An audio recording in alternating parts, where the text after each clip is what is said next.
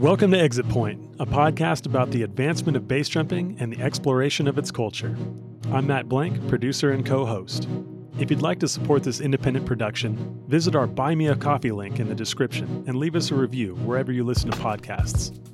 In this episode, I interview best-selling author Brian Germain, who sold more copies of his award-winning book, The Parachute and Its Pilot, than dollars have been spent updating the Skydiver's information manual. He's a career educator with a master's degree in sports psychology and a groundbreaking parachute engineer and test pilot. As an athlete, he's been an innovator of high-performance canopy flight and free flying. Oh, and did I mention he base jumped back in the day when you had to make your own gear? He's survived long enough in air sports that it can't be an accident, and he has a lot of wisdom to share to help us stay on the right side of the dirt. So without further ado, let's get Brian on the track. Brian, welcome. Thank you very much for taking the time. Oh, thanks so much for having me. I'm honored to be here. So for you, those of you that are unfamiliar, Brian Germain has had a long career in skydiving and a really historic career in base jumping, and is also the author of A Parachute and Its Pilot, a book that we've talked about on this podcast a bunch just in passing. And so it's great to have the author himself on to talk about the parachute and the pilot. Right on. Before we get going into the book itself, maybe you can tell us a story. I know that you started base jumping in the 80s. Yep. Can you tell us what that was like? It wasn't a very refined sport at that point. You know, this was jumping, skydiving gear, slightly modified. We'd go to the bridge. We did some cliffs and things like that. We did a building as well using our skydiving canopies. We'd take the slider off. We didn't, a lot of these, we didn't even have a tail pocket. You just stow the lines in rubber bands just back and forth. You split the rubber bands, you cut it lengthwise so that it's skinnier. And honestly, our openings were great. I mean, I did one, a cliff jump in Canada called Bon Echo that was under 300 feet using my 9-cell. Exactly on heading opening. It was perfect. I was, it was as good an opening as you see with a base canopy now. So, I'm really glad that so many people have worked hard to advance the technologies. And it certainly has afforded, a lot of people to walk away from jumps that they might not have, but we got away with it. So I got to ask you, man, do like all of us modern base jumpers just look like total fucking nerds to you with all of our technology and the vents and like this like slats and all this? No, nerds live longer. Yeah. I mean, you got to get into the science of it and optimize, and find ways to eradicate the accidents where you go, all right, well, this was a gear thing. The canopy didn't inflate it fast enough, or it opened off heading or something like that. You solve the problem so you can do this longer. To me, that's the goal. Do it as many times as you possibly can, and I'm proud of the base community for working so hard to learn these details and solve these problems. And speaking of doing it for a long time, maybe you can confirm or deny this, thing that I've heard about base jumpers in the 80s. And I think this originally came from Martin Tilley, but it was that if you went out with a group, you had to bring $300 in burial money with you, just in case whatever like ragtag system you invented didn't work. Your friends weren't like put out. Oh, that's funny. We didn't do that. We used to, certainly people would, put some beer money in their reserve flap in case they went in, because that's the first time you went in. But yeah, I like the idea, I guess. It's sort of a negative affirmation though, isn't it? Yeah, I like the beer money one better. That's some comedy. Yeah, exactly. You got to have a sense of humor about heavy stuff, right? Otherwise it just wears you down. So that was the first base jump. I also want to, just for context, dive into the first parachute you designed. Mm-hmm. What was the first parachute that you designed? Well, the first actual skydiving canopy that I built was the Jedi. And so I had designed the airlock on my own. I had built numerous miniatures, identical canopies with and without airlocks, and sort of, proving the concept. And I brought it to Tony Aragallo in Florida, wonderful man. And he was open-minded enough to just basically hire me on the spot. When he saw the airlock, he did a little testing outside, and he was like, "Do you want a job?" Like, hell yeah, I want a job. So he hired me as the head of R&D, never having built a parachute before. And so step one was, to get with the girls, and, they taught me the details of the seams. I was a pretty good sewer already, but there's a lot to it. And so, little by little over the course of less than a year, we were able to release that product. And That's amazing. Yeah. And Tony has had a long and storied career, not only in parachute design, but also wingsuit design. Yep. And man, how old was he when he stopped base jumping? I don't know exactly. I mean, he's got 150 years old now. I mean, when I was jumping with him, he was no spring chicken, when we were on team airtime. But he's just a natural athlete. He finds a way to get through it, and he's been through some pretty scary stuff. He's been hurt, and he just believes in himself. I guess that's what it comes down to. He knows that he can fix it. So just before we move on, is there anything that you can say that might help somebody have a long career? I mean, you've watched lots of like historic careers, and yours is getting into the multiple generations. Yeah. Anything about like longevity that you can throw into the mix? Yeah. I mean, you want to minimize luck, right? So to me, that's about learning more as much as you possibly can. And the other side is also willingness to not jump. If you're not feeling right for whatever reason, just wait, wait it out. And there's going to be times when you feel butterflies. That's pretty standard procedure in base jumping, but how to discern the difference between butterflies and a red flag. Nice. And we're going to get into that, but let's start with education. Yeah. What motivated you to write this book? And as far as I know, and correct me if I'm wrong, but it's the only book written on skydiving parachute systems. Yeah, well, at least one that goes into any degree of depth with regards to modern techniques. Yeah. Well, with every book I've ever written, somebody came to me and said, "You need to write this book." Like, really? It's so much work. It really is like childbirth. Where the process of it is not as much fun as the result. I say I like having written, but actually writing is painful. This was also in observance of the sport in general, where there's a lack of knowledge around a very important component of how this thing actually works, so that you can get the most out of the canopy. So it is very uncommon for anyone in air sports to write something down, and I agree with you. Like, that process is incredibly painful. Not only is it painful, but it's also scary to like put down some thoughts that may or may not be right. It's the best that you know. How did you overcome that like sickening feeling that most people just kind of like shy away from writing for entirely? Yeah, I don't know. That part didn't bother me, and I'm sort of secure in whether people are judging me or not, because I know who I am, and I know that I research anything that I'm going to produce and verify as, I believe this is truth, this is scientific fact or whatever. I'm going to research the hell out of it, and I'm going to talk to people who know more than me about the physics, and make sure that I've taken that as far as it'll go, and then I just put my stamp of approval and don't really look back until I get evidence that it was wrong, that paradigm was outdated. And that's an important part too that I want to highlight. You're now in your 5th edition, correct? Mm-hmm, that's right. So it has been updated several times since you originally wrote the book. Mm-hmm. Yep. And so diving into it, can you give us a brief overview of the book and what it's about?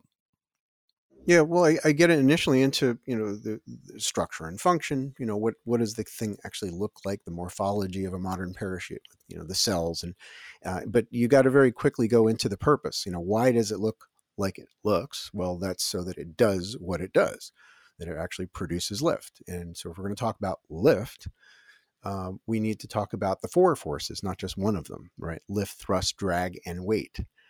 And how a change of orientation of the aircraft with respect to its direction of travel will alter those forces, and it'll alter the maneuvering capability. So that's section 1, basically, like the fundamental dynamics of our ram air parachute system. Yeah. Why does it turn? and that's actually a much longer story than it sounds. You pull down Yeah. a steering toggle or a rear riser or front riser, give harness input. They all work in subtly different ways, in some ways that aren't so subtle. uh, and the more you understand about that, the more you can do the type of turn that's appropriate for this context.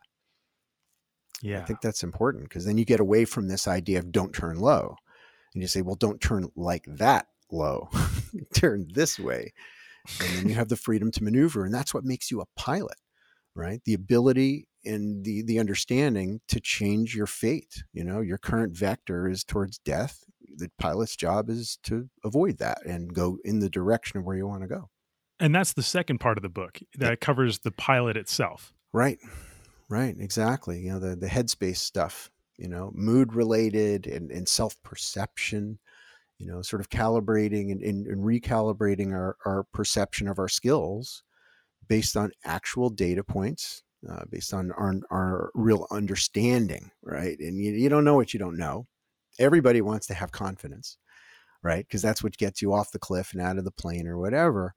But that confidence has to be based in your actual understanding and in your evidence in the past that you've done something similar, right? That seems a foreign concept in parasports specifically.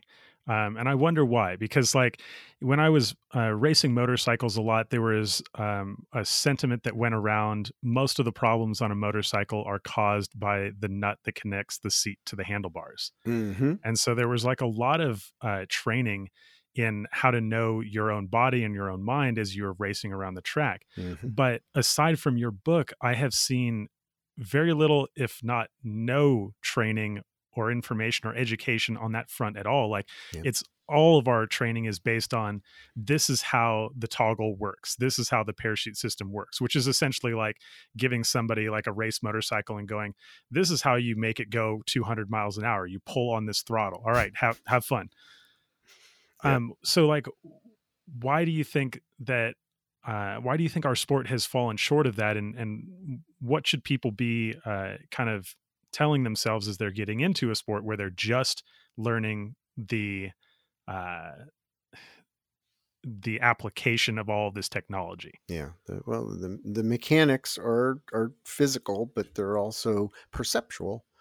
As to why we don't talk a lot about that stuff, it's not really that much part of the training. I mean, we're adding more components that are psychology based, adrenaline based.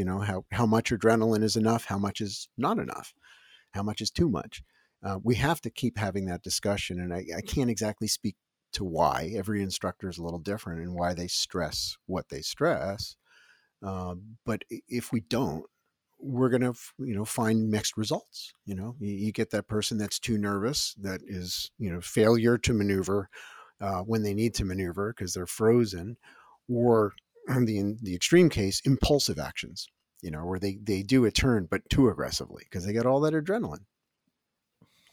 And that's something that yeah. you've actually studied as well. Not only do you have a career in parasports, but you're also studied in psychology. Am I correct? Yeah, I went to undergrad and grad school in that stuff in psychology, and my branch of it was more. I started with adventure psych, right? So studying the benefits of adventure, and how that affects us and our self perception, our self confidence, modulating our fear in any given moment so that it doesn't get too high and losing our capabilities. We get kind of clumsy when we're really freaking out.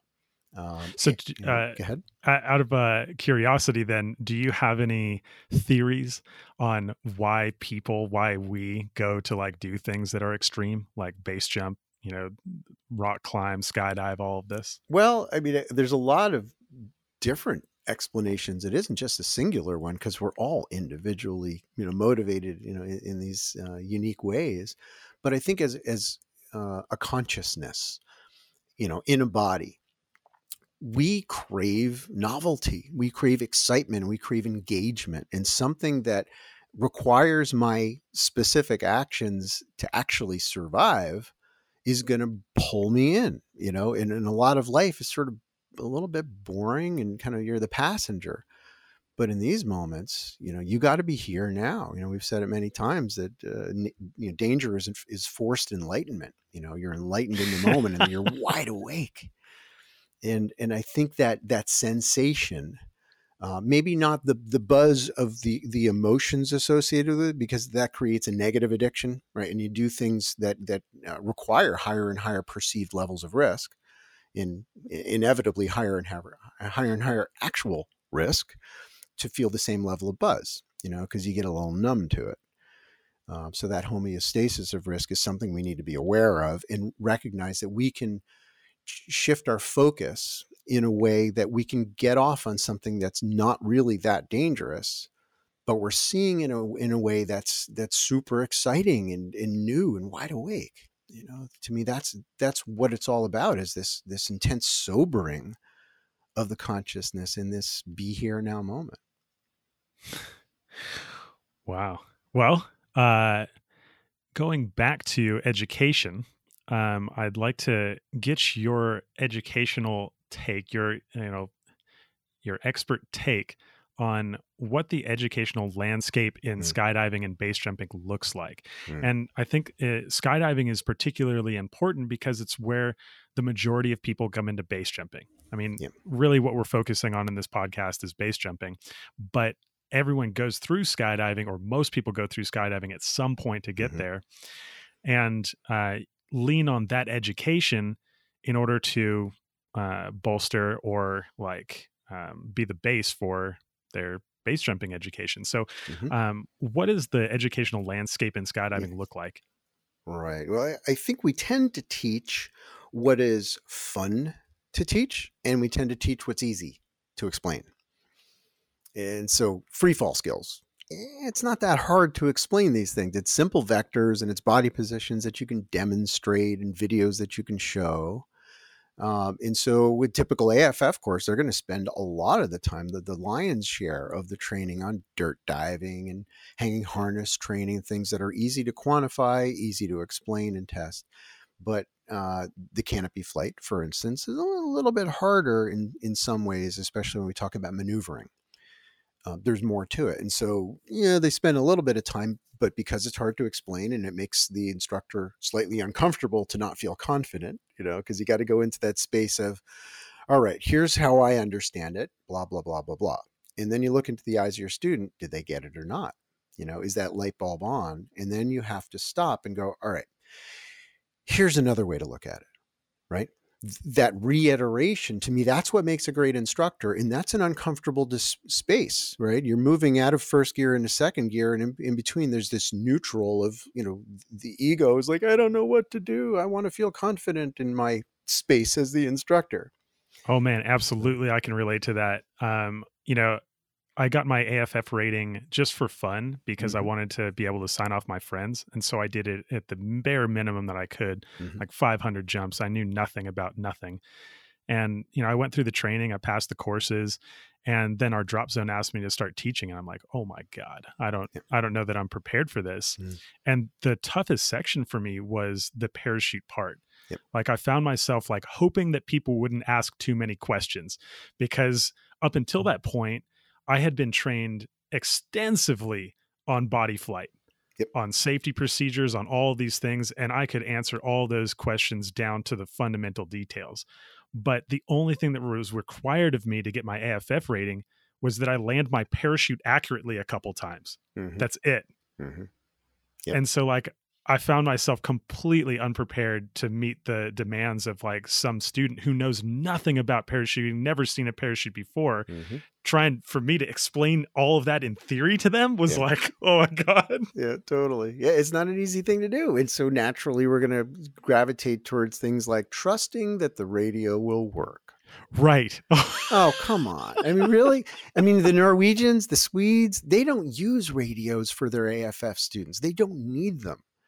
And as a result of the really intense attention that you get by your student when you tell them, hey, you're on your own once that parachute opens, they go into greater depth because of this sort of, more intense relationship, right? Because the student really is concerned.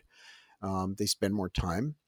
And we can take them on in hops where you jump into other places off the drop zone, usually right after they get off student status. Sure, we're doing an in hop. It's not a really sketchy one, relatively wide open field. And here's what it looks like. And you just throw them out of the plane and they land on the target. Okay, so as while we're talking about educational landscape and skydiving, I've got a story to tell you from a longstanding USPA SNTA core member, examiner, like been in the educational field there for a long time, and I'd like to get your take on it.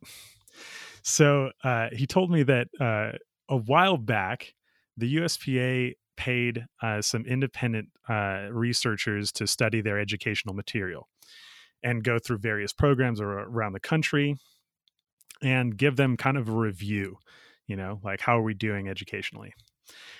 They came back and the conclusion was that they could not understand why more people were not dying initially. And yeah, I'm dead serious. I'm dead serious. They're like, we did all this and we think that like your death rate should be like triple to quadruple because like if we read through your incidents, all of these incidents have to do with flying the parachute.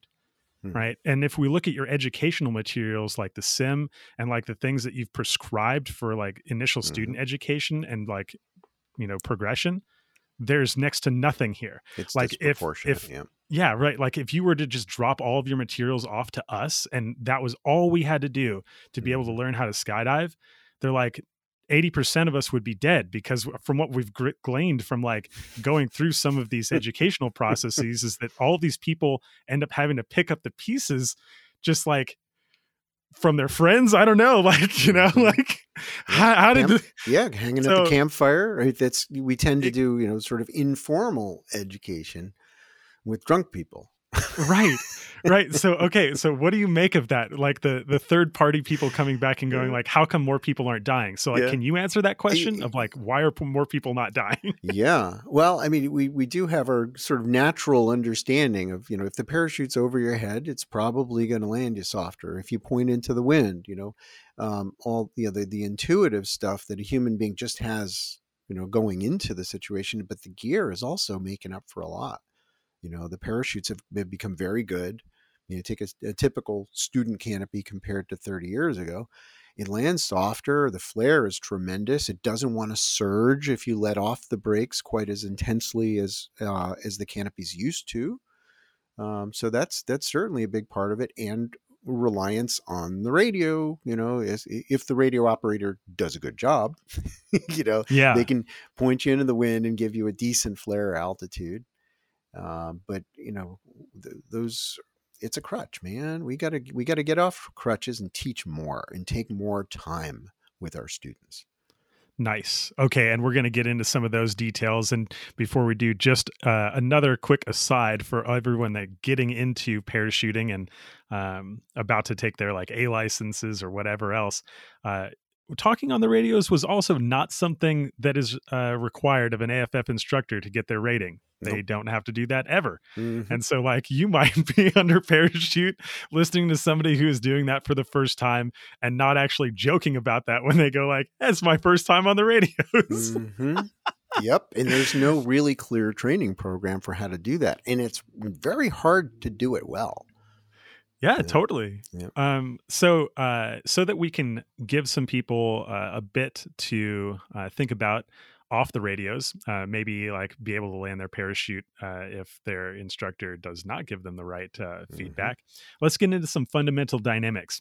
I think you're one of the few people who can actually take on explaining lift, stall, and drag without like a whiteboard.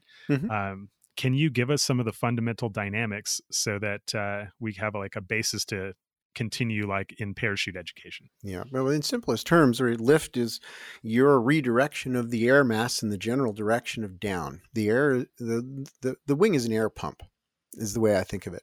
So that curved shape of the airfoil, as you drag your wing towards the earth with the nose down attitude caused by the lines being shorter at the front than they are at the back, causes this forward motion, and the forward motion inflates the airfoil, the wing shape, and that wing shape has this very specific airfoil curve that redirects the airflow. The air actually sticks to the wing as it goes past it. We call that the Coanda effect. It's due to the stickiness of the viscosity.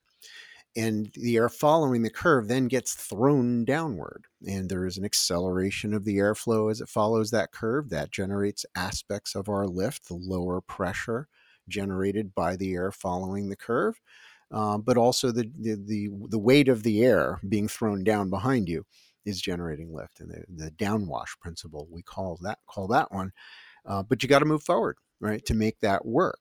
And so when you slow down the wing, one of the problems with our version of a wing is that it requires forward motion to create internal pressure adequate to allow it to get through the turbulence, right? So if you slow down that airfoil significantly by pulling on the brakes, for instance, it's not the only way, now the wing becomes softer and it's more susceptible to taking collapses.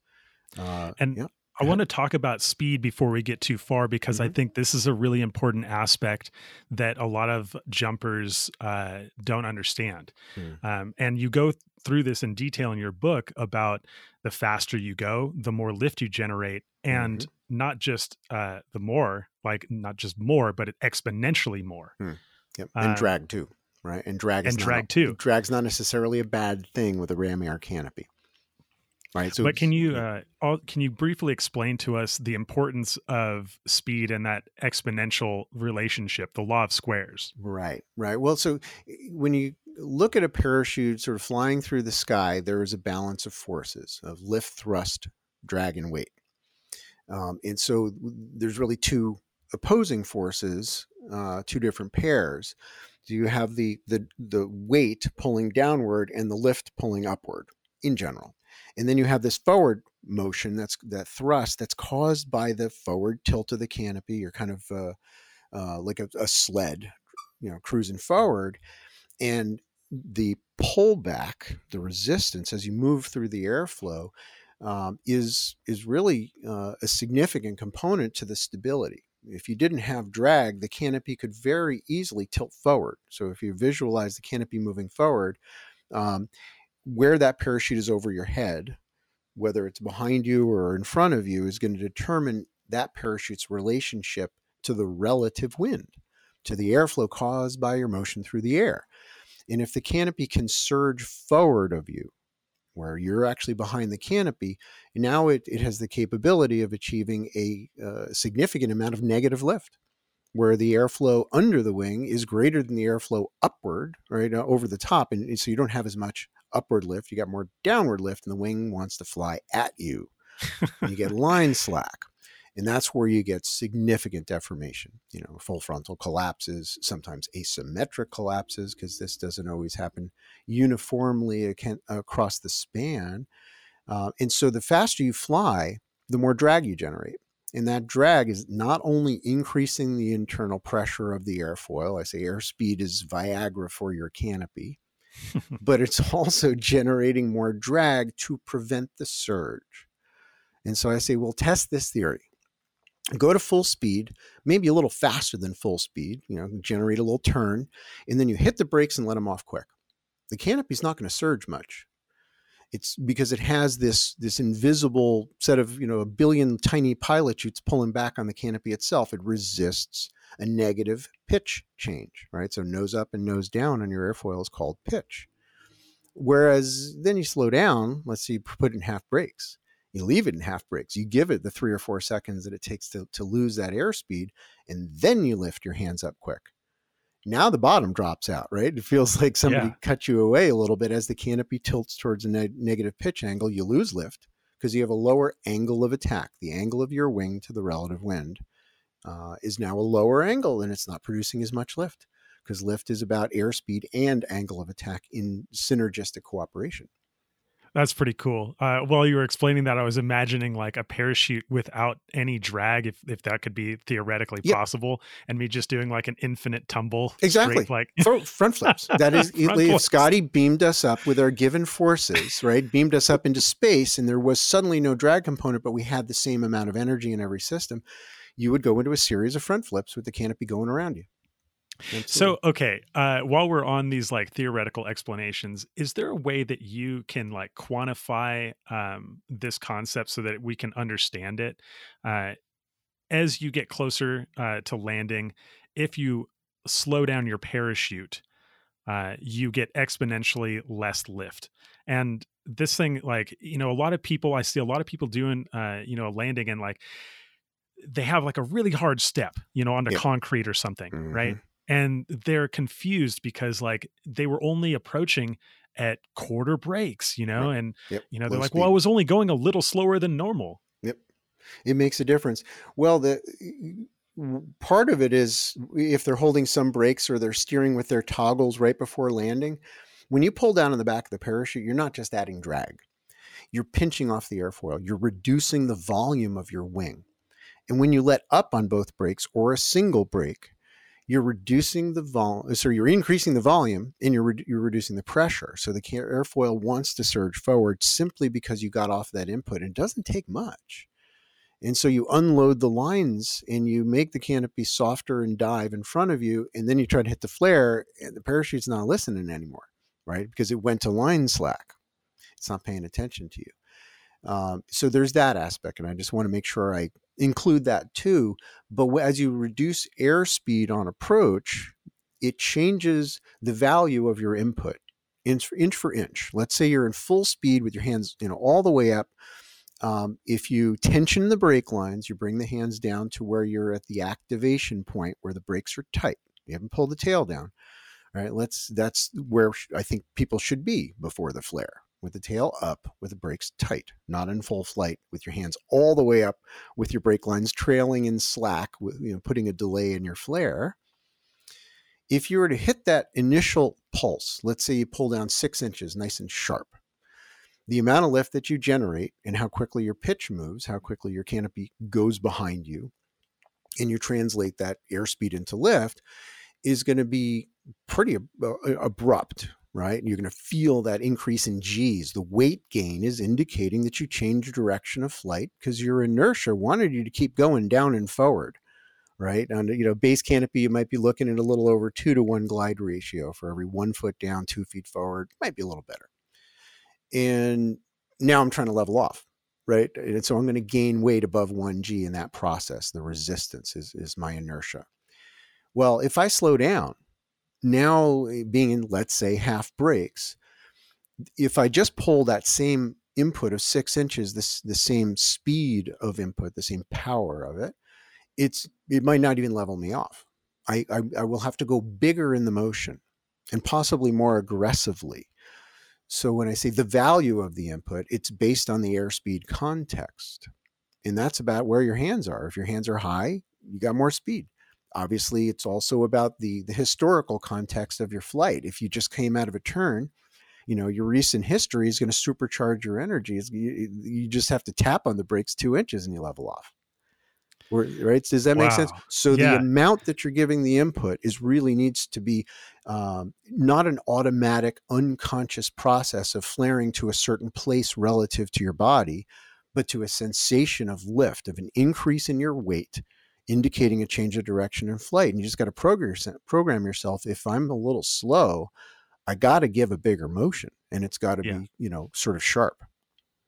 Yeah. And man, this is another interesting aspect that you brought up about deforming the wing and like actually erasing some of the lifting surface area. You Mm-hmm. know, when I initially stated that it would be an exponential loss in lift, that adds another component that takes away even more. So Mm-hmm. like I'm kind of curious, like, if I had $1 worth of lift coming in at full flight, Mm-hmm. then I reduce my speed by half, and I also reduce my canopy by a quarter by pulling down the trailing edge. Mm-hmm. Now I'm looking at like what, 35 cents, 40 cents? Right. Exactly. Yep. That's Man. funny that you say that because I do refer often to airspeed as money in the bank. You know what I mean? So this way, you go on a road trip, you want to have money for the unconsidered possibilities. And so your maneuvering capability comes from your airspeed, which is why you see most experienced people, whenever possible, coming in hot. if it's appropriate. So, what do you think of people prescribing their first base jump, having never flown the canopy that they're going to base jump? Yeah, that doesn't make a lot of sense. Is that something that you guys did back in the day? I mean, no, we were jumping our common... skydiving canopies. I knew that parachute inside and out. With my 100 jumps when I made my first base jump off the bridge. But I knew that cruise air, I had exercised it. And why can't we, I guess there's no reason, why can't we just take base canopies to the drop zone, stick them in a student rig or something like that, just swap out the risers and do a hop and pop, make sure the pilot slows down the plane. You might want a sail slider instead of a mesh slider, depending on how quickly it's designed to open. If it's an ultra low free fall parachute, you might want to do something to slow the opening so your shoes don't fall off. But have the altitude to not only try exercises but reduce adrenaline. It takes time. So you do something radical, you try something new. Can I slip the canopy? What if I pull on the left front riser and the right toggle so I can sink it in kind of a weird way? It actually is very effective for certain things.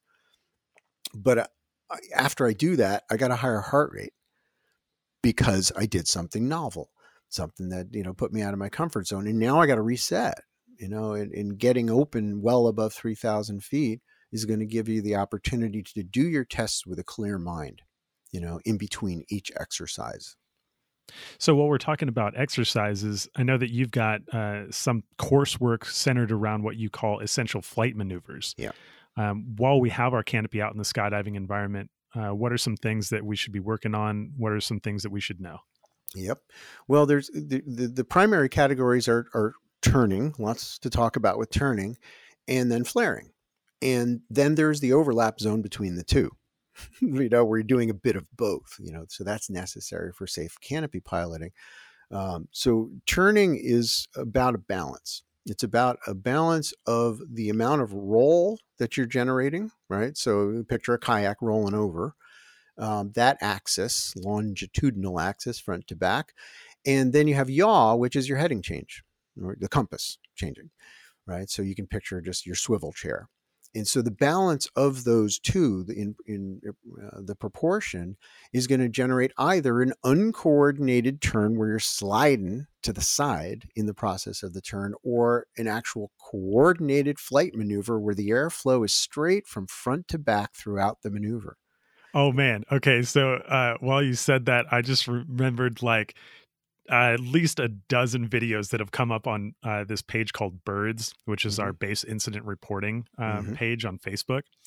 And there are so many incidents where somebody's coming into a treed area and they think that they are just going to turn on a dime because you see their whole pattern. You're like, oh, they think they're going to just pivot right in there. And then all of a sudden they start washing sideways and they basically hit the tree's feet first, and then the bottom skin of their canopy is burying itself sideways into the treescape. Yeah, exactly. Yeah, it's not a go-kart where you can just crank the wheel over and just go where you want to go. You don't have that friction to the earth, so you have to generate lift in the direction you want to go, and that requires roll. You got to actually gimbal on the roll axis, and the toggle is not the right tool, especially at high speed.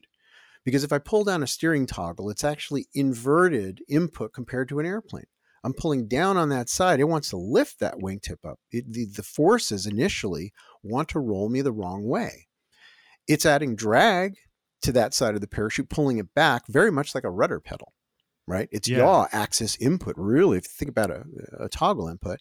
And so if you bury a toggle at high speed, it's resisting the forces that you want. It's getting too much yaw and a tendency to get inverted roll, but that goes away very quickly because you've slowed down the inboard wingtip, and the balance, right wing to left wing in terms of the amount of lift that it's generating is quite different in a turn where there's a lot of yaw going on, because the outboard wingtip generates more lift and rises up, despite the fact that you have flared the other side of the parachute trying to lift it up. And so toggles, really, you got to be either very, very finesseful at the beginning of the turn where you're either oscillating the input on and off gently to begin the process, or you're just coaxing it very slowly. I say, buy her a drink first. You don't you don't just pull out your crazy sex toys. You got to sort of get the energy of the turn gently rolling in the direction you want, where you point the lift where you want to go. It's the only force that you have to negate the inertia that wants you to go straight. While you're saying that, it kind of reminded me of drift racing, e-brake turned. Yeah. Yeah. And there's a time for that, I suppose. But if you're actually trying to do a maneuver near the ground where you're going to need lift soon, you know what I mean? Where you want to be able to flare during the turn. Talk about that process of converting airspeed into lift. Well, you don't have to wait till the turn's done to start generating extra lift if the ground happens to be coming, and you don't have to finish the turn at all necessarily. But if you increase the lift vector in the process of the turn, you shorten the recovery arc, right? The amount of time and altitude for that same maneuver, for that same heading change. So what would be the better way to do it to avoid people like getting stuffed into the trees sideways? Well, there's a lot of better ways. It's not a singular, which is cool. I think that's great. So you've got options as a pilot, and the selection needs to be based on what you're comfortable with, and that's what you've practiced, not what you convinced yourself that you're comfortable. Yeah, we're not telling people to go out there right now and just change. If they were able to practice this in a less or a more forgiving environment, what are some of the ways that turn could be cleaned up? Right. Well, so the most clean way to turn a ram air canopy is using displacement of the weight to one side of the parachute, like a hang glider leaning to one side, giving harness input. In that direct roll axis manipulation, using that body input is going to create a coordinated turn no matter how hard you give it. And a really aggressive harness input will turn the canopy where the yaw axis angle of attack remains 0. Does that make sense if I word it that way? Yeah. Right. So the angle of attack is simply a relationship of the aircraft to the relative wind. And it's not only about pitch. It's not about nose up and nose down only. And if you bury a steering toggle or you slam your foot on the rudder pedal of an airplane, suddenly you're pointed to one side and you're sliding towards one wingtip. And so that's what the toggles want to do, especially if you're not, sort of graceful and gentle in your beginning of the turns and the ending of the turns, right? Also very significant. So rolling, with correct body input is really important. The chest strap being loosened on a skydiving wing and maybe a higher altitude deployment on a base jump, you might have that opportunity. But, you watch a typical base jumper, they don't have the time. Yeah. But you can give harness input by, rolling your hips. If you instinctively lift your knees and sit down, maybe push forward on the risers and lift your knees higher than your hips, you can sit down. And let's just real quickly highlight that point, because I think this is something that base jumpers don't do at all. Or very seldom do I see base jumpers do it. And it's the one thing that allows me to feel any type of harness turn. And that's the seated position that you just talked about. Can you just quickly cover that? Yeah. Well, if you push forward on your risers at the 3 rings and lift your knees higher than your hips and wiggle your ass like you're trying to burrow your butt into the sand at the beach, the natural result is that your leg straps move towards your knees a little bit. Not a lot, but enough that you've got more femur authority, I suppose you could call it. So you're actually not just tipping your pelvis, one side up and one side down, but your legs, your upper legs are actually part of the equation now. So you're expanding your control range for what I call ailerons, right? Instead of ailerons, now it's ailerons.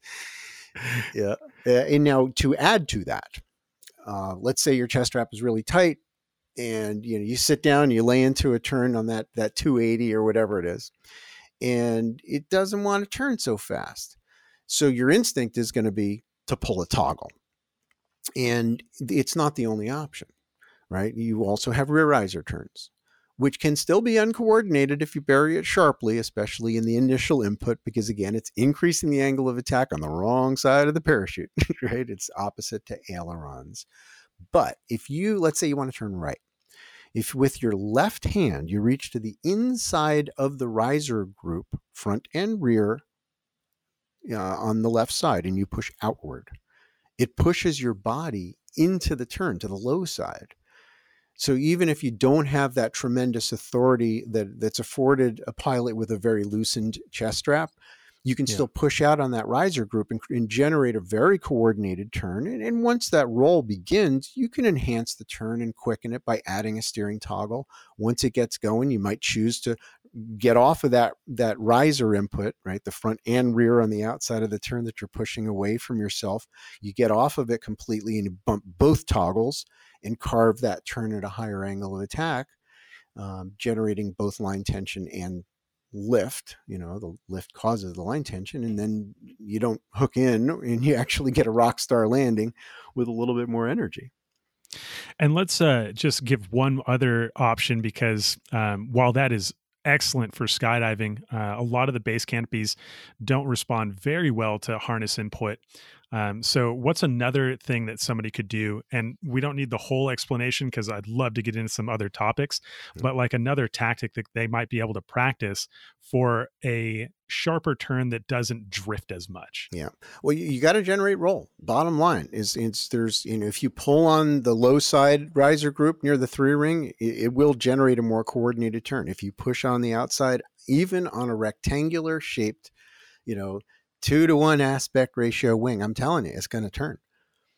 It will. It's just people don't test it. They don't realize it. But if you feather the input, right? If all you're going to do is just hang in the harness in a neutral manner, and you want to generate a coordinated turn, you can gently add that toggle sort of on and off, get it coaxing into the roll that you want. And once it's there, you can deepen and steepen into the input on that low hand, and then hit both brakes in the process to tension up the lines once you've got the roll angle. And now you've got a pretty nice, relatively high speed, high angle of attack coordinated turn with balanced forces. So it's kind of like imagining that you're like sliding on ice, or like, bringing a boat into port, kind of like if you turn it too hard, you're going to lose complete authority. If you're easy with it and you start getting the fluid that you're in to move in the right direction with you, then all of a sudden you can add a little bit more energy into that turn and cut. Yep. Yeah, okay, exactly. I understand. Yep. Yeah, so the inertia doesn't want to change direction. You know what I mean? It's very linear and conservative. It just wants to keep doing what it's doing, and you got to begin with a little bit of finesse. Buy her a drink first. Exactly. You got it. You got it. Oh man. Okay, so we've got a couple of common misconceptions that have been thrown to me from some people that follow our program that I'd love for you to respond to. The first misconception, or maybe it's just like a misunderstanding, or maybe it's right, who knows. But here it is. As you're traveling downwind, you are making your final approach turn, right? Like, let's just imagine that you're doing like a button hook 180. And the conception is that, or the idea is that the faster the wind is, the higher the wind speed, the lower I can make that turn, because as I get into the wind will essentially pick me up. Right. Yeah, I've heard that one too. Yep. Yeah, along with the Easter Bunny and lots of other mythology. I mean, you could dress up like the Easter Bunny, but it doesn't make it real. So yeah, there's an illusion, right? So there's this visual experience on one hand of what you're doing relative to the planet. And then you have this other reality called the lift, thrust, drag, and weight in your parachute, right? So as you're flying through the sky, you're in the sky, you're part of the sky. In the way that if you're in a hot air balloon, perfect example, and you're not going up or down, right? And I'm sure many of you have. If you're not climbing or descending, it becomes very quiet. If the burner's not, singeing the top of your hair, which is why hats are a good idea. And if, let's say, it's windy, right? We don't do that often, but sometimes you're jumping when there is some wind, and you see the hot air balloon is cruising across the ground. You can light a candle and it'll still remain lit, because there is no airspeed. There's only you being part of the sky, like a lily pad going down a river. And so whether you're facing with the wind, crosswind, or into the wind, your airspeed will only be modulated by what you do with your parachute. right? If I front riser, I go faster. I hit the brakes, I go slower, but it has nothing to do with my orientation with the wind. Same speed. So therefore, since the lift, thrust, drag, and weight are basically unaffected by this stuff, only turbulence is going to affect that, and density, altitude. The recovery arc is unaffected. Whether you're turning into the wind or downwind, you'll notice that if you actually look at the numbers, right, you collect data, we got FlySight and all these cool toys to verify that, yeah, if you do a 180-degree turn, from this orientation to that, and you keep changing that orientation with respect to a strong wind, your recovery arc won't change. So why does it seem like it does? Like, why, Right. like, is there a Yes. reason why we're perceiving it that way? Yeah, it is. Yeah, because if you're in a run and you're moving really, really fast, there is this sensation from your visual field that as you begin the turn, you're sort of still sliding sideways, right? In the process of the turn, instead of doing this, 180 U-turn in terms of your path along the ground, now it's more like a fish hook. All right. And so you don't actually stop that side slide, or that, sort of sliding, let's say I'm doing a left turn, I'm sliding to my right. It doesn't happen. The reduction in ground speed doesn't happen until I get mostly into the wind, right? If I'm 90 degrees to the wind line, I'm still sliding to the side at the speed of the wind. And so that creates this illusion. And we call this the downwind demon. It sometimes results in people hooking in, where they're in a run and they start turning the canopy and it feels like it's turning slower than it should. And so they deepen into the turn, they increase roll angle, because they feel like, oh, I'm slipping away from my location. And it's not actually turning slower as far as the yaw is concerned. It's not losing more or less altitude than it would otherwise, unless turbulence is somehow involved, which it could be if it's windy, of course. But that's more likely going to increase the amount of altitude that you lose in the turn, unless you're talking about catching a thermal. So you then have this experience when you get all the way or into the wind, everything sort of stops. And you go, oh, look at all this lift. Nope, it's not more or less lift. If you're experiencing lift and float, it's either a thermal or the speed generated from the turn causing increase in lift and drag, pitching the canopy to a higher angle of attack, with that the net result being enough lift to match your weight value, and that's called level flight.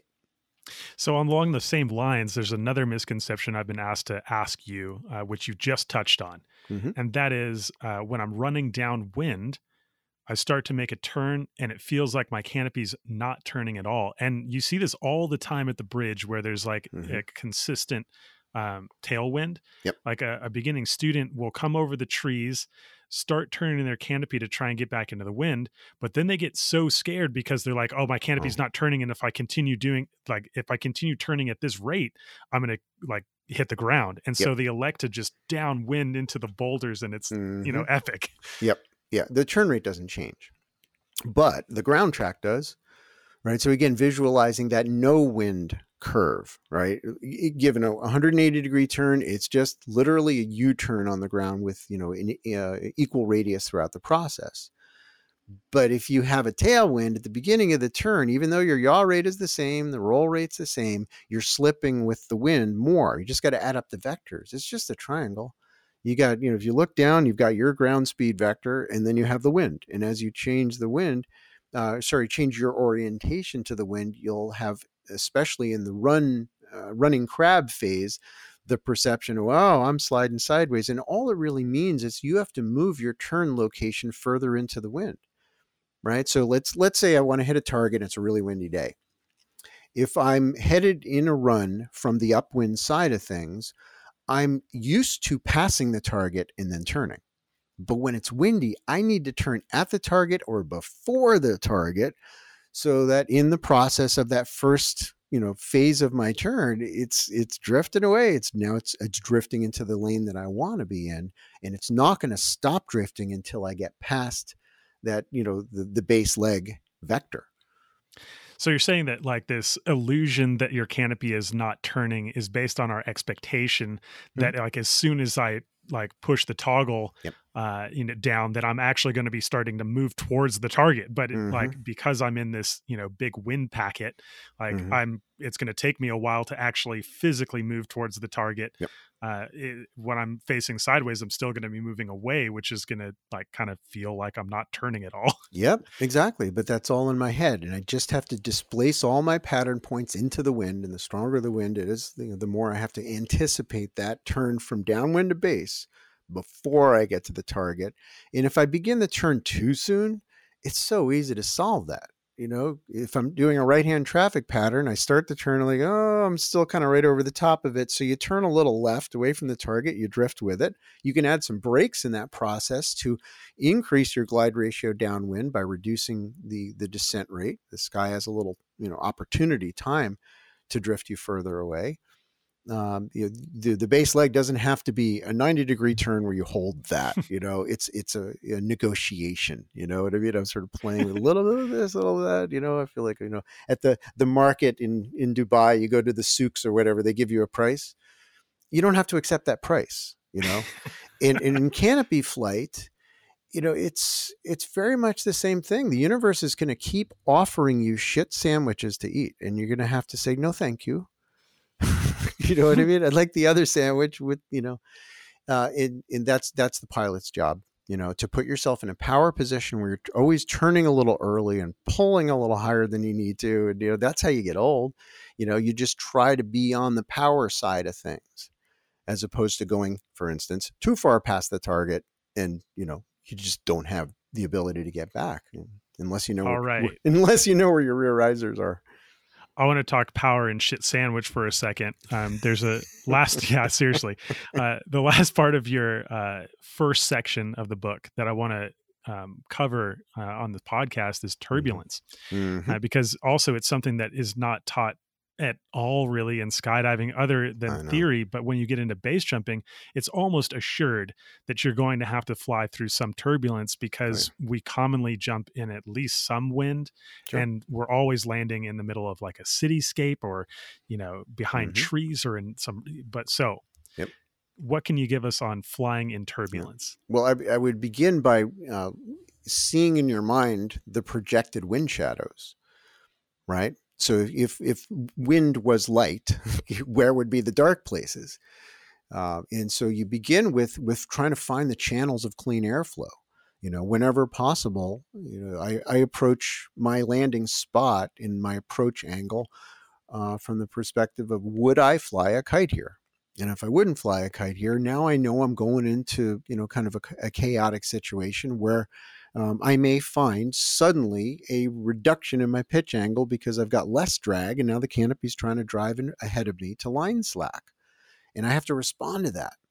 I have to go into that with enough airspeed that I've got control over my parachute.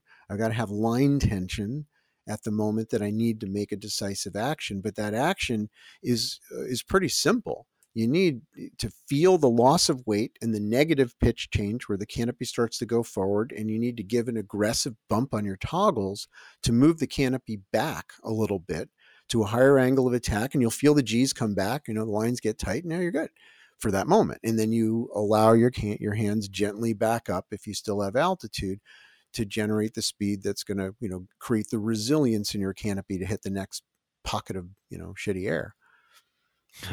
So that's part of it. And the other part, of course, is flying coordinated turns so that you go into every interface with chaos in balance, right? So that you have line tension, but also your wing is facing at the relative wind throughout the turn. And one of the things that you can do is watch your pilot shoot. Right. So if you just sharply hit a steering toggle, with a balance of forces, where you're just cruising along at your natural glide ratio at 1G, watch your pilot shoot and you'll see it go off to one wingtip. That's not a coordinated turn. Right. So you want to be flying in this graceful way where you're carving your turn like you carve your skis or your snowboard, where you look back behind you see nothing but train tracks. You're not skidding your tails out. Yeah, that actually took me back to motorcycle racing for a second too, where, if you were in a sharp turn that was coordinated, that was tight, Mm-hmm. you could hit some rumbles and it would be no problem. Yep. But if you're sliding and you're hitting the rumbles, like Mm-hmm. that's it. That's loss of the bike completely Yep. gone. It's going to go out from under you. And in this case, it's a collapse. Yeah. Right. And a canopy is something we must talk about here is, we try to prevent by good flying, by good discernment of where we fly. You know what I mean? I'm not going to fly in the worst possible location unless I absolutely have to in terms of the turbulence. But once it happens, you got to know what to do. Right. So if the canopy has a full frontal collapse where the canopy actually goes negative in its angle of attack and the A lines roll back, it can just be the center cell. We'll call that a frontal fortune cookie. It can be the whole span where the bottom drops out. You have no lift at all. You're dropping more or less straight down initially. And then the canopy's natural recovery cycle is to go behind you because it's just a drag body now. And then the relative wind hits the bottom surface, right? Almost like 90-degree angle of attack, like on opening. And then it repressurizes the bottom surface. And then the nose collects, air pressure inside the wing. And then it surges forward and it wants to go again. It wants to collapse again. So to practice keeping your parachute over your head, I think really is the beginning of a resilient way to fly your canopy. You add brakes and then you let them off quick and you feel that surge, you feel that loss of weight. Well, that's kind of like a mini collapse. Well, if I let off those brakes quickly and as the canopy is on its way forward, I reapply those brakes. And as the canopy starts to return to center, I lift my hands and then it may dive again afterwards. I add the brakes again. So with diminishing amplitude is probably the best scientific way to describe that. I'm going to be giving opposing input to keep the canopy over my head. And this is also something that you talk about in the book about maintaining gravitational force, like in the harness, like maintaining your weight in the harness as like a feedback that you are parachute overhead. Absolutely. That's what generates the stability. So that's an awful lot that you've given us. And we're going to kind of take a quick break from the technical side of parachuting. And I'd like to ask you, why this information is not more readily available in the USPA progression. And I'm going to ask you this question with a couple of things that I've heard from them, which I hope are not taken as me talking shit, but me like lighting a fire under the asses of everybody involved in the USPA, because like I'm over here kind of scratching my head. So like, I was scratching my head in 2017-18, which is where we started this conversation, you and I. And since then, I've gone back and forth with the USPA about updating the sim to include some of the information that Brian's talking about, or to simply recommend his book as part of the like student packet of stuff. Like not just, not like required, but like, hey, this is available and out there. Because before I knew it was out there, I knew very little about parachuting. And I was like surprised when I started reading your book about how much I didn't know. So with that said, here are a couple of things that I'd like some clarification, your perspective on. One of the people involved in updating the skydiving student progression, their response to me was that your book was not vetted and so could not be recommended. I don't know. They read it at the Air Force Academy. They'd call me out if it was wrong. It's been out for an awfully long time. And I tried to be careful about how I presented this stuff and tried to present it in a way that was very intelligible, but factual. And after thousands and thousands of copies, and it's not all, sort of regular people reading it. It's also, some of them are like airline pilots, fighter pilots, astronauts. They read it. If I was full of shit, they would have said so by now. So I would call that vetted. Yeah. And not to also to mention this, you are part of the like instructor corps, correct? Yeah. Yeah. And I'm a safety and training advisor. Right. And wouldn't it be on the instructor corps itself to vet your book? I'm like, what would they be expecting? I don't understand that. Like, it seems like if they wanted to vet it, everyone in the instructor corps should pick it up right now, read it, and Yep. then say like, we think he's right here. We think he needs amendments there. Yeah.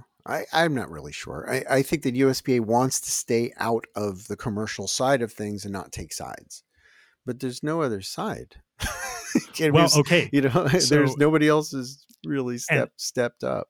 and that's my point. Like, if they were willing to step up their game, then there wouldn't be a necessity to, promote somebody's book. And so here's the second thing that I've heard from them.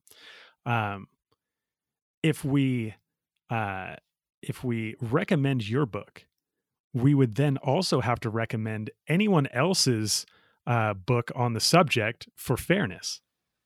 They're And we welcome don't want to. to. Great. Promote books. I mean, unless it's written by somebody, with only an A license, if it is truthful information, that's great. We need more perspectives and more ways to describe these things. That's fine. Right. So, like, where does that argument come from? Like the slippery slope argument, the logical Hmm. fallacy that, like, if we recommend one book, we'll have to recommend learning by reading entirely. I don't Yeah. get it. Yep. Well, there's many forces in the human consciousness, and we must recognize that one of them is fear. Fear of having, the other people assailing you for the choices that you made is a very real deal. The fear of shame and looking stupid or whatever. So that might be one of the forces. Okay, moving on to the next thing. Hmm. I heard from the USPA president, and this is 2018 when I actually got it Oh. onto their, like, for lack of a better term, ballot initiatives, Hmm. for them to vote on revamping the sim. Which, Mm. like, if you are at all wondering why I'm like harping on this subject, it's because the sim has 2 diagrams total in it to describe parachute flight, and one of them's wrong. Yeah. And that hasn't been updated for 30 years. I don't even know how long. Hmm. And so to say that we're like behind the times, I think is an understatement, a drastic understatement. Anyway, Yeah. 2018, it got on the ballot initiative. They agreed to revamp the sim. They agreed to like make a much more substantial canopy flight section. And it's now been years. Yeah. And the response I get back is, well, it takes time. Uh-huh. I don't know. It's been done. You know what I mean? It's sort of ready if they wanted to work at some arrangement where they could take a chapter out of my book or have me rewrite it or something. I'd be happy to do it. This is my family. Even the people I don't know yet, that AFF student in Iowa or whatever, it's my family. It breaks my heart every time they get hurt, and especially when it's through lack of information. So, just so I'm not crazy over here, how long did it take you to write A Parachute and Its Pilot, first edition? The first time was, I would say, a couple of years. Couple of years. Okay, so Yeah. since the sim has been on the ballot, it's been, or the revamp of the sim has been approved. They've taken more time than it took you to write the entire book front to back the first time. Yeah. Okay. The last thing, and you just kind of touched on it, so this is a perfect segue. The last thing that I heard from them is that we don't update it because there is an acceptable amount of death and injury in our perspective. Tell that to the mamas and daddas. You know what I mean? The people who die, every single one of them is too many. What are you going to stop trying? There's no such thing as acceptable loss. You just keep trying and you put everything you can into it. Yeah, that's what I call a low level of give a shit. That's a low level. Yeah, it's actually, and I kind of remembered that statement because it was something I had heard as I was also being educated in psychology. This was like something that therapists of like the 1940s would say to a married couple when one of them comes in, complaining of domestic abuse. They'd say, well, there is some domestic abuse here, but there's an acceptable amount given the relationship. Yeah. Which is not something that like therapists of today do. Yeah. Okay, so I appreciate your perspectives on this. Again, I hope that like me pointing these things out are just lighting a fire under not only the USPA but also everybody in like involved paying members of the USPA to like, please, like get on your high horse and ride over, to where you need to go, send a message, email, whatever you have to do to try and get these materials updated, because people do get injured and die every year because the information is just not there. It's not, but it's just not through USPA. I mean, I wrote tests. You can go online and take tests on your canopy knowledge, about the core concepts that actually are significant to your safety, not arbitrary rules. Horizontal distance from clouds and all that stuff is, it's kind of regurgitating of facts that don't actually save your life in general.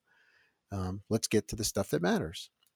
So while we are on this topic, I'd like to ask you, what is the modern methodology look like when it comes to training parachutes? I know you're messing around with some cool technology. Yeah.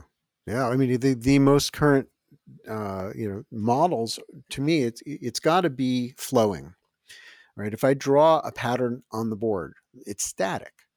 If I, explain the glide ratio of the canopy, that's the beginning, is the static, but there has to be a flowing set of choices, a flowing set of motions. In the way that you dirt dive, you put the guy in a creeper and, show a turn or forward motion or pull motion. You can't just teach the idea. You have to test it and sort of shape what you see. So I use hanging harnesses, and I've invented one that's really freaking cool, where I go to the drop zone. I got to figure out where to build the thing. In most cases, I'll actually leave it so that they have it to continue to serve their community. But so if you give harness input, the whole thing rolls. Oh, cool. If you flare, I pull you forward. I actually have a strap that goes to your leg strap, so you can sort of practice, not just, sort of as you pull your toggles down, pushing your head forward and your butt back and bring your feet underneath your body. So a PLF is an option, right? The natural forces throw your feet in front of you, and your ass is not a very good shock absorber. Nope. You don't want to land on your butt unless it's a perfect landing, just with a lot of ground speed. So that's been huge. It really, really helps people. And the other thing that I've been using increasingly is virtual reality simulations for canopy flight based in FlySight data.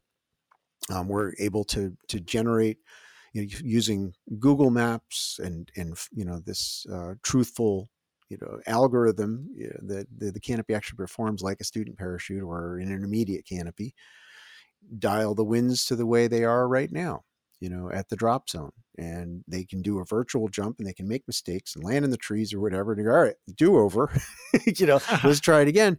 And they get to learn from their mistakes in the way that we, that's how we do it, right? You get a little bit of, I don't want to do that again. And now you really have an intense focus on doing what you want to do. And now you don't need the radios, now there isn't this reliance, because it hurts me, man. I mean, I saw a guy, I'm not going to say which drop zone, but this year he went downwind on his AFF too far, just ran past the drop zone, turned around, couldn't get back, landed in the trees, clipped a tree and spiraled in and died on his first jump. Wow. And that could have been eradicated, with a simple simulation like this that can be done with a full VR, or it can be done on a desktop. We thought we were hot shit back in the day just with a walking map. Yep. Yeah. Well, that's cool. It's better than nothing. I mean, yeah, we used to think if you have a big map of the drop zone underneath the hanging harness, we kind of move it around, but we've moved into the next generation of this stuff, and it's very, very useful. And it's not that hard to do. The system that I've been working with that seems the best for this function for actual skydiving training is called Skydive VR. It's quite cool. I believe his website is skydiver. Let's see, skydivr.io.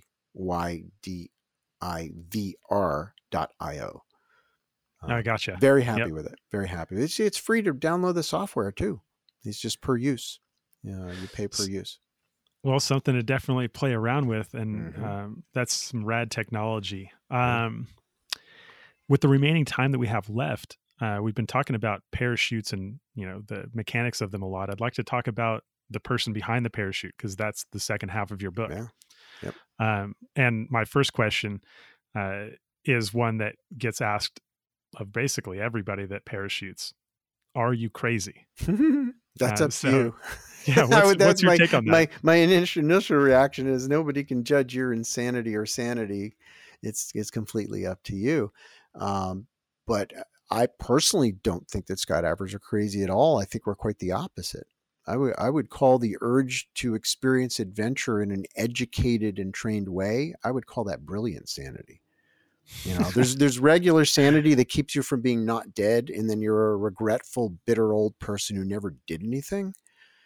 But to me, brilliant sanity says, put on that backpack and go for a hike. Put on your rock shoes and climb some rock. Do something that at the end of the day, you'll be glad. You'll be, and you risked it for a biscuit. You did something and you got something. So if we're not crazy, and we are going to do this like radically dangerous thing, do you have any tips for personal awareness? I know that you've got some factors to be aware of, and maybe some strategies that you can give us for internal and external evaluation to see Mm-hmm. if what we're doing is actually crazy or insane. Mm. Yep.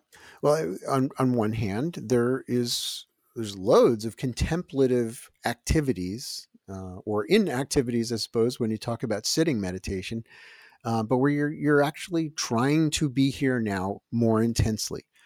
On one hand, there's the inward focus of how is my breathing. Where am I holding tension in my body? What does my body feel like in this moment? Because I can't control it unless I'm aware of it. And when I get into higher levels of adrenaline, I'm not aware of my body. It's almost an out of body experience. It's doing its own thing, like the horse underneath you that's freaking out with his horse, his little horse ears pointing back and he's just running. To me, that's my body.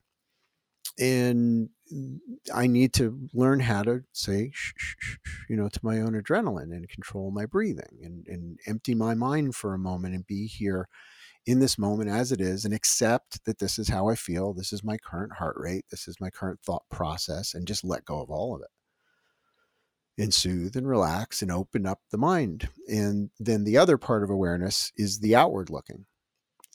So observing, for instance, what's the wind doing? What mood is the sky in at the moment?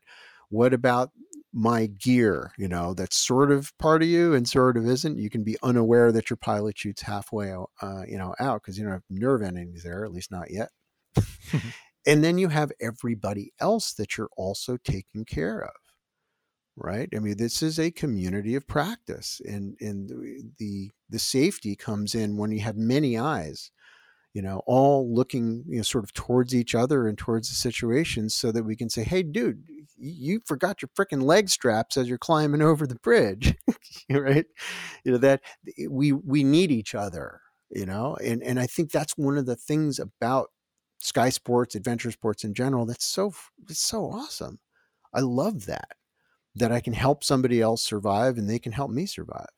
Interestingly enough, base jumping seems to be going the opposite direction lately, Mm, where everyone wants to be, or a lot of people want to be hyper individual, mm, and they will refuse gear checks. They'll mm, not not accept giving one. They'll want to be completely in their own mm. zone for various reasons. What do you make of that? You look at the development of a human being, that's pretty normal. At first, we're completely reliant on our parents to change our diapers and feed us.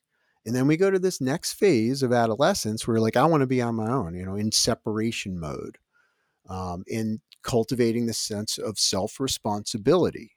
And that's a beautiful experience, but it's also an illusion because we don't know everything. We can't know everything. We can't be aware of everything, yes, I do stuff alone. I'll go out and free solo alone. I'll launch my speed wing all alone, bring a phone. And I understand the value of it. There's something very sort of pristine and peaceful about that. That said, even so, I'm learning how to do that stuff in community through conversations, through this larger body of knowledge that we contain, not I contain. I think we got to move more into this we attitude. You want to go and hike out in Moab and hop off of something? That's fine. All right, it's your choice. It's every man's freedom to risk his life in order to save it. But that said, we still have to feel like a community and pass this information around. Now that you've touched on a sense of self, I want to ask you about ego. Ego is commonly brought up in para sports as like a negative thing, a negative quality. Mm. What do you believe the role of ego is in Mm. parachute sports, and is it default negative? Yeah, no, it's not. It's not automatically negative. If you don't have a sense of self, then you don't have an urge to stay alive. That won't work either. But if you have an overinflated sense of self with very clear boundaries of what you are and aren't and what you can and can't do, then very quickly you find yourself wanting, where you believe that you've got skills that you don't have, or you are undervaluing your skill and not doing things that you could do, right? So the ego needs to simply be kept in check, or where we can hold it a little bit more loosely in our hands and approach this, experience that is building up of our self-confidence and our self-affection, or whatever you want to call it, self-respect. You do something where you put yourself into a dangerous situation and you get through it on your own through your own choices and your own actions. You should feel good about yourself. Of course you should. That said, don't take that confidence to mean that you can do anything, right? You were able to do that set of, tight parameters, that context. You were able to do that in that mood, with that level of hydration and that level of, nutrition and all that stuff and mental focus. Yeah, you did. And you were awesome, and you should feel good about yourself, but it doesn't mean anything about the next moment. That's a different situation. Jump shifting a little bit, what role do emotions play when you're going through this process? And more pointed question: are all our emotions valid? Well, they're valid for us. It's how you feel, and there's nobody that can say that it's invalid. Now, is it based on a logical set of processes that you will agree with later with a different perspective? No, not necessarily, right? You may feel angry about something in this moment, and later you look at it and go, actually, that guy that cut me off on the highway that I was so pissed at, and I flipped him the bird, and then I tailgated him, he was taking his wife to the hospital because she had, something going on, right? So we have our first thoughts that can be very intense and emotional.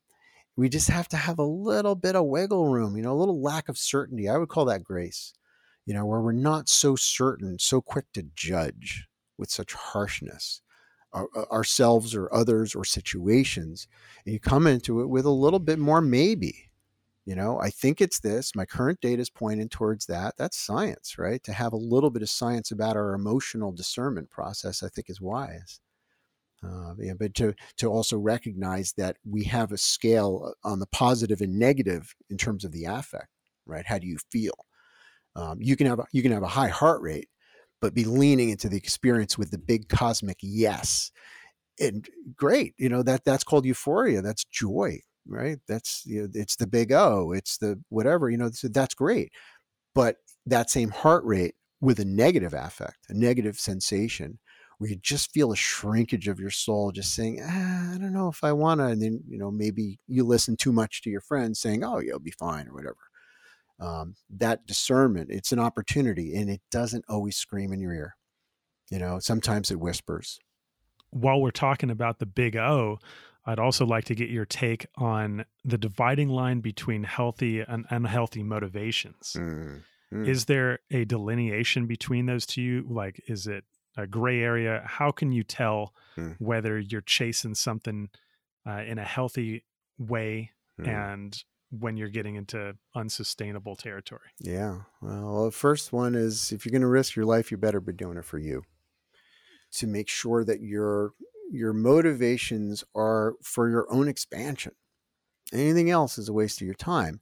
Now, are you trying to create new data points to mask an inner sense of inadequacy? well, that's not a really healthy motivation fully. You have to change how you feel about yourself and then validate it through your actions. If you're always trying to prove yourself, the sort of blind stuntman kind of attitude, you're not going to live very long. I've buried so many friends that they're trying to prove something, and it's almost kind of a narcissistic, unhealthy, neurotic way to do it. And other people that are just so positive in the way that they do everything, and they're motivated for the right reasons. It's intrinsically motivating. The experience itself is why you're doing it, not the relief of the danger afterwards. Right? That's addictive. Yeah, Right? totally. And I'd like to point out that, like, when we say unhealthy, uh, we're Mm-hmm. not saying that you can't do it, Mm-hmm. because obviously people do things that are unhealthy all the time, and get away with it, and, Mm-hmm. have a relatively long career doing whatever it is. And, it's unhealthy is not quote unquote wrong. It's just likely to lead to negative consequences. Right. That's all. Yep. Like, and if you're Natural one of those people out consequences. there, Yeah. yeah, that's saying like, well, I'm choosing this intentionally, then it's like, oh, okay, fair enough. Mm-hmm. But like, there can still be the outward um, observation that what it is unhealthy, and Yep. so Yeah. like, Is it wrong that my kid tried cooking eggs without butter in the pan? It wasn't wrong. It was a pain in the ass afterwards, the cleanup. And I had the foresight to, you know what I mean, to see ahead. This is going to suck later, but we can soak the pan. But I want him to experience it because he was like, no, I want to try it this way. Okay, we'll see how it goes. In some of the things, that's how we have to relate to the people around us. Just like, all right, you're going to learn your lessons. With other things, we have to use skillful means, use sort of graceful ways of communicating to get them to stop doing it because they're about to frickin' die. And right, and we do have a responsibility to our brothers and sisters to communicate. Whether they take it or not, that's up to them. Yeah. that's a perfect segue into the next question of, how do you feel about empowering people to risk their lives? Yeah. You were, integral in like the progression of air sports, and so you've added more danger to the space. In a way. Like, Yep. Teaching so how people do you how to swoop, teaching them how to free fly. They were all happy at 120 miles an hour. Yeah, so Yep. how do you feel about that? Yeah. Well, they're from one perspective, I say, well, they're all going to die anyway. Right? Every single one of us that are alive right now listening to this podcast, yeah, this is a temporary body. It'll be here, then it won't. That said, hopefully I've done a really good job of exuding my central concept, which is I'm not just about doing dangerous things, I'm about doing it safely with awareness. Where the experience is within your control, because I get off on controlling something that's kind of on the edge of control. That's really fun for me. Harnessing chaos. Yeah, harnessing chaos and sort of reeling back the numbers into an acceptable balance of risk and skill. Yep. So along that line, um, can you see a jumper's destiny? Well, sometimes I do, unfortunately. And sometimes it's the other way around. I meet people who are like, wow, you're going to be a rock star. I know you only got 18 jumps or whatever, but I can see it in your eyes. You're going to be something huge. I don't know what it is. And others are like, yeah, I don't know, this guy's probably not going to get old. And usually it's about how well they listen more than anything else. How are they more interested in telling their stories, all about me, or are they actually fascinated with the information? That seems to be the biggest difference.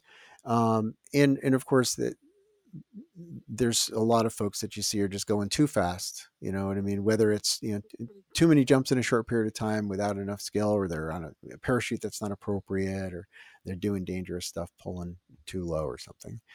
And that's just about behavior patterns. And if you can frame it in a way that changes their perspective a little bit, where they see the value of just reeling it back, I say you can visit the edge of the cliff, but don't build your house there.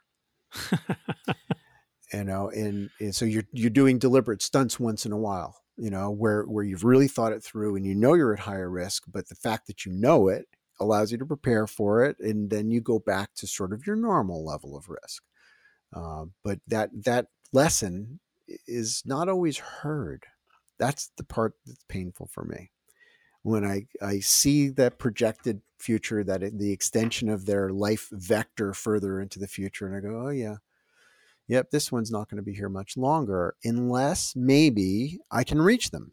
If they can inspire them to change the way they do things for the right reason and not feel like they're giving up something, like those poor bastards that die from quitting smoking because they feel like a piece of their soul is gone because they let go of that addiction. Well, I think a lot of people have that about their self-confidence. If I have to get, sort of reel back the way that I do things, from the full on everything all the time attitude, well, then life is just boring. I'm old, um, that's not true.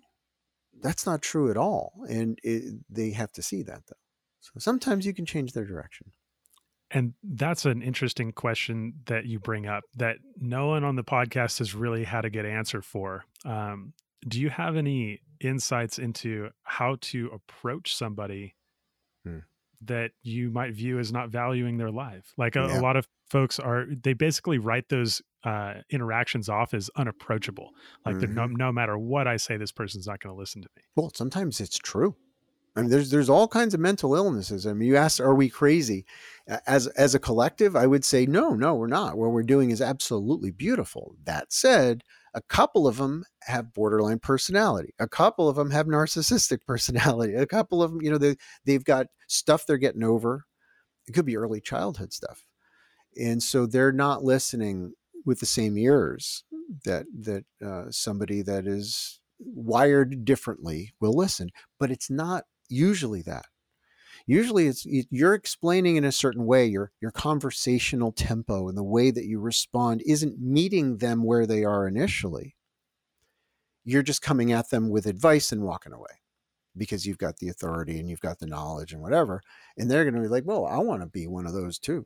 I want to be one of these guys that knows everything too. So if I don't listen to anybody, that means that I know everything. I think it's subcontext. I don't think they realize that that's what they're doing mentally. But we got to find better ways of talking to people where we're being friendly.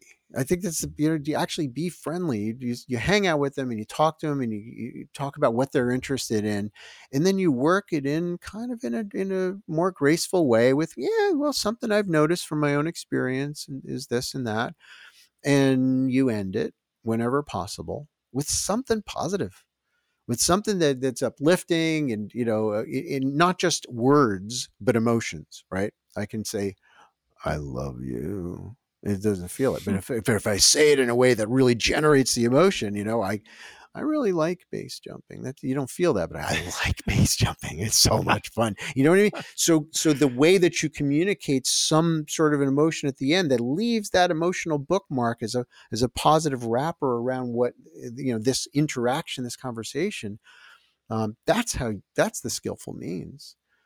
Right. It's not just the ending, of course. It's how you spoke, whether it's a back and forth or a lecture. Right. Because I mean, how many people get into base jumping because they're like, I'm sick of being bossed around. I want to do things my way. And that is beautiful. That's the human spirit saying, I'm not dead yet. I'm not going to go into robot mode and follow orders that are stupid. That's awesome. But what if we could all get into that? I always thought it'd be funny to have a t-shirt that says, I want to be a nonconformist too. Well, speaking of uplifting, is there anything that you'd like to leave us with that's uplifting or otherwise? It could be, could be the opposite, but anything that you'd like to leave the community with on the top of your mind? Appreciate the value of what you're doing. Recognize that every single moment, whether you're stowing your toggles and getting ready to pack up or driving somewhere to go to do a flight, or just even the most mundane things in your life, appreciate the path you're walking is special. Through your courage, through your self-confidence, through your friends' networks and the knowledge base that you're connecting to, you're doing something that is historic. It's epic in terms of, the hero's journey, from first the self-confidence and then the fall. Okay, because we all eat it once in a while. We have scary moments where we get major pucker factor, and then the getting back onto that confidence. To me, that's the hero's journey, is the recovery from the injuries, from the self-confidence blows, or the chew outs from people that we respect. That humbling where they feel like you feel like they took a piece out of you. That recovery back up to the joy and appreciation for what you're doing, in the self-confidence that leads to more. This is an epic journey that every one of you guys are on, and I respect all of you for it. Wow. Well, with that, I want to ask, where do people find you and how do they connect with you? We've covered a lot of stuff on this podcast, but, really at a surface level, and somebody might want to dive into some of these topics a bit more with you. So Yeah. Where do they find you and how do they connect? Well, the best way to find me live these days is through my mighty networks. I have an area on the web that's private. It's membership only, which is pretty cool because the only people you're interacting with are base jumpers and paraglider pilots and skydivers. And we meet up at least twice a week.